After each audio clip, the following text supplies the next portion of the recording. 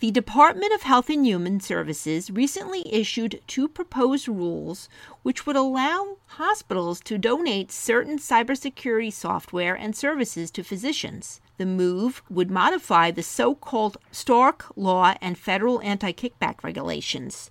I'm Marianne Kolbasuk-McGee, Executive Editor at Information Security Media Group. Today I'm speaking with regulatory attorney Julie Cass, co-chair of law firm Baker Donelson's Health Law Group, who will discuss the HHS cybersecurity proposals and the potential impact if finalized. So Julie, as proposed by HHS, how would the cybersecurity donations work? For instance, who can make the donations, who might be potential recipients of the donations, and what sort of circumstances are we talking about? So there's 2 new rules that were proposed. One from the Centers for Medicare and Medicaid Services, CMS, that deals with the Stark Law, and so there's an exception that is being proposed under the Stark Law. And then the Office of Inspector General, OIG, also under HHS, is proposing an anti-kickback safe harbor. And this is one area in these new proposed regulations where the 2 rules, both the exception and the safe harbor, are parallel. And what they attempt to do is to provide an exception/safe harbor for cybersecurity technology and services so that hospitals and other entities could provide such technology to physicians. And the Stark arrangements are limited to designated health service entities and physicians, so we usually think of those in terms of hospitals and physicians. The anti-kickback statute is much broader and can deal with any kind of arrangements between any parties, so it could be folks other than physicians. But for purposes of this podcast and how people usually think about it, it is hospitals donating cybersecurity or other kinds of technology and having other financial arrangements with physicians. So in this way, these are very broad exceptions that would allow a hospital to make a donation in kind, not monetary, they're very clear about that, for cybersecurity technology or related services. And both, they're very broad in the definition of what cybersecurity is, using the NIST technology, the NIST definition. They are similarly broad in what the technology is. They are really trying to create these exceptions so that there can be increased security, because they've been hearing from a lot of stakeholders, such as hospitals that exchange information, that there really is a lot of protected health information that flows back and forth. And within the healthcare ecosystem, there's a lot of back and forth of information, and there's a lot of risks associated with cyber attacks that really originate with what the government has called weak links. And physician offices are usually less technologically savvy than large hospitals, and that's why you see these donations wanting to be given from the hospitals to the physicians, so it protects the ecosystem. And so the things that they're trying to provide would include any kind of software and services. It does not currently include hardware, although both CMS and OIG have asked for comments on whether hardware should also be protected. With respect to software and services, it's any kind of cybersecurity software. It's services that are associated with developing or installing or updating cybersecurity software. It's training. It is any kind of services for business continuity and data recovery to ensure that things can stay up and running if there's been a cybersecurity attack. They allow for third parties to be involved in this, so software as a service kinds of third parties that monitor for cybersecurity attacks. And interestingly to me, because I think this is of great value, is services associated with performing cybersecurity risk assessments or analysis, vulnerability analysis, or penetration tests to really see what the holes are in any given system. And so very broad, allowing a lot of help to those that don't have cybersecurity technology. Interestingly enough, they are also proposing this as part of the electronic health record updates to those exceptions and safe harbors So you could either get your cybersecurity as part of an EHR, but if you want it standalone, there is now going to be these standalone exceptions if finalized.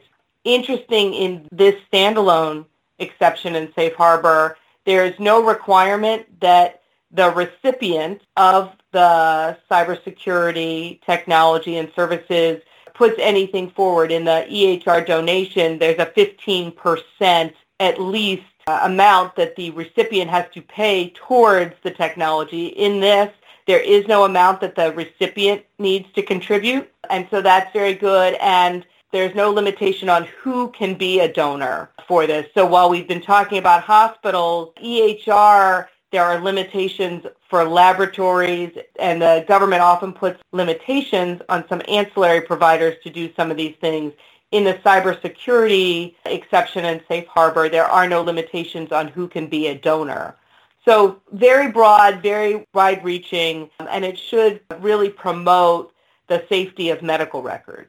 Now, Julie, you mentioned it's very broad in terms of who can be a donor. So say a hospital will say they're going to donate some cybersecurity software and services to, a few of its doctor practices that are affiliated with the hospital. Is the hospital the actual entity that would be providing these software and services, or would the hospital be able to say, hey, vendor who serves us, could you also serve our doctor practices with these cybersecurity software and services? So, in other words, the hospital would be sort of the go-between, or does it mean that the hospital itself has to be prepared to be able to install and support these services? And then also, when it comes to hardware, why not hardware at this point? So to answer your first question, the hospital doesn't need to be the actual provider. The hospital can contract with a vendor to provide the services.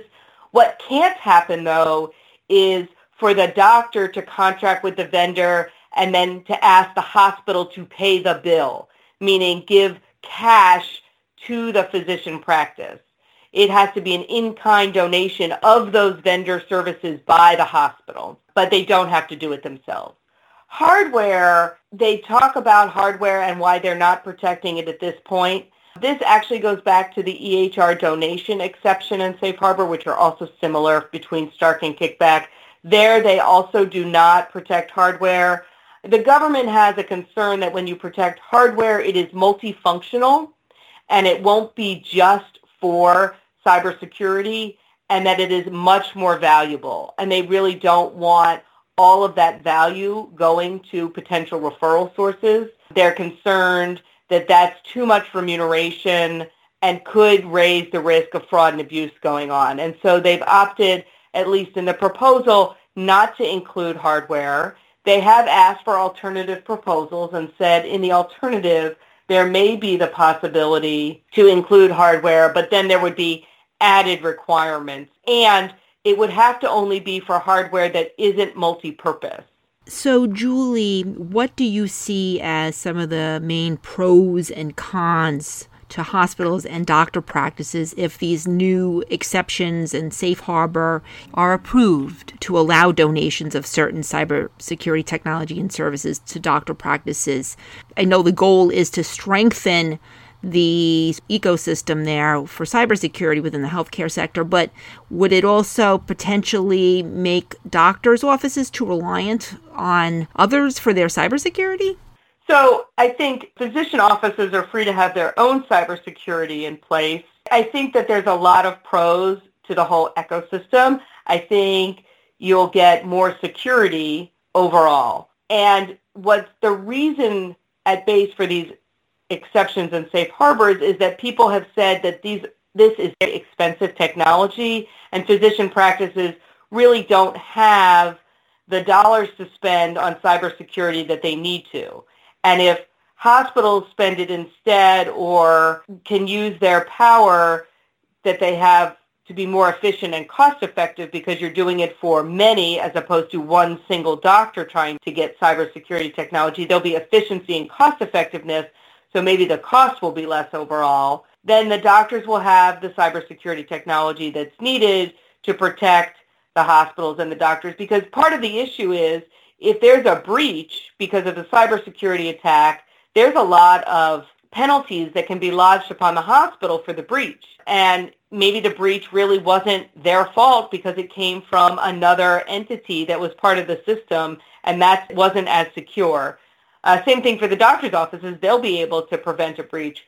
I think that the only downside, if there is one, is that if this is finalized and folks are allowed to provide cybersecurity and technology, there might be a thought, if there is a problem, why didn't you provide this? And so there may be a higher standard that hospitals may now feel that they must provide this technology. Nothing in this rule says that they need to. I want to be very clear. But there might be a heightened standard that if there is some kind of breach, questions might be raised as to, did you do enough to assess risk because you weren't providing this? Did you know if those you were doing business with had appropriate cybersecurity in their systems?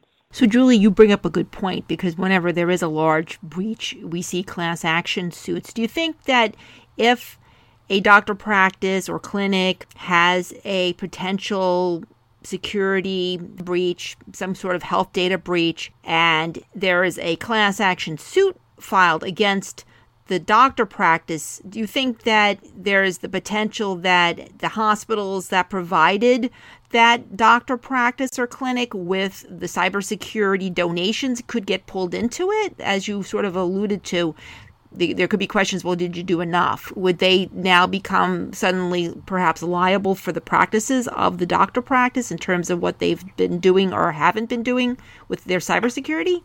Well, let me clarify.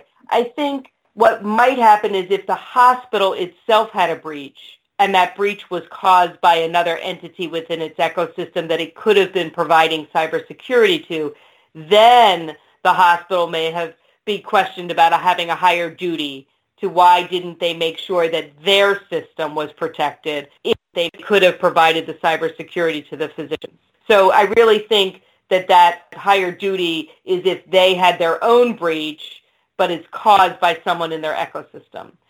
But to your question specifically, if a physician who receives a donation of cybersecurity technology then has its own breach because something still happens, could you bring the hospital into a lawsuit?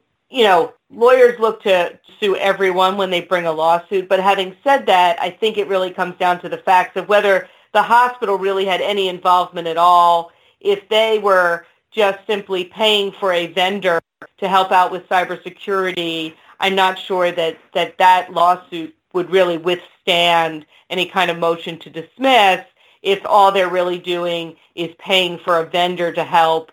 And unless they are very involved in the implementation and how that cybersecurity is being done, I think it's less likely a problem for a hospital.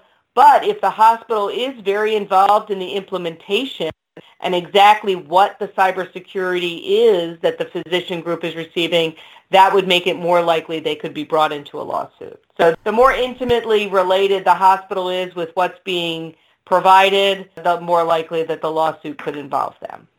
And finally, Julie, when it comes to HHS enforcement trends in general, anything else that the healthcare sector should be keeping their eyes on as it relates to cybersecurity, privacy issues, and fraud? I think the government is keeping a very close eye on this. It's some of their top priorities. Every day we see more settlements dealing with fraud issues, privacy issues, things with cybersecurity. We're hearing from our clients all the time new trends in how cybersecurity breaches are happening. The number of breaches is going up. It's certainly something the government is keeping their eye on, and they're watching for providers that are taking this seriously, and if, by chance there is a breach, are working proactively and quickly to alert people, including the government, as what has transpired and to come up with an action plan in the best way possible. Thank you, Julie. I've been speaking to Julie Cass. I'm Marianne Kolbasuk-McGee of Information Security Media Group. Thanks for listening.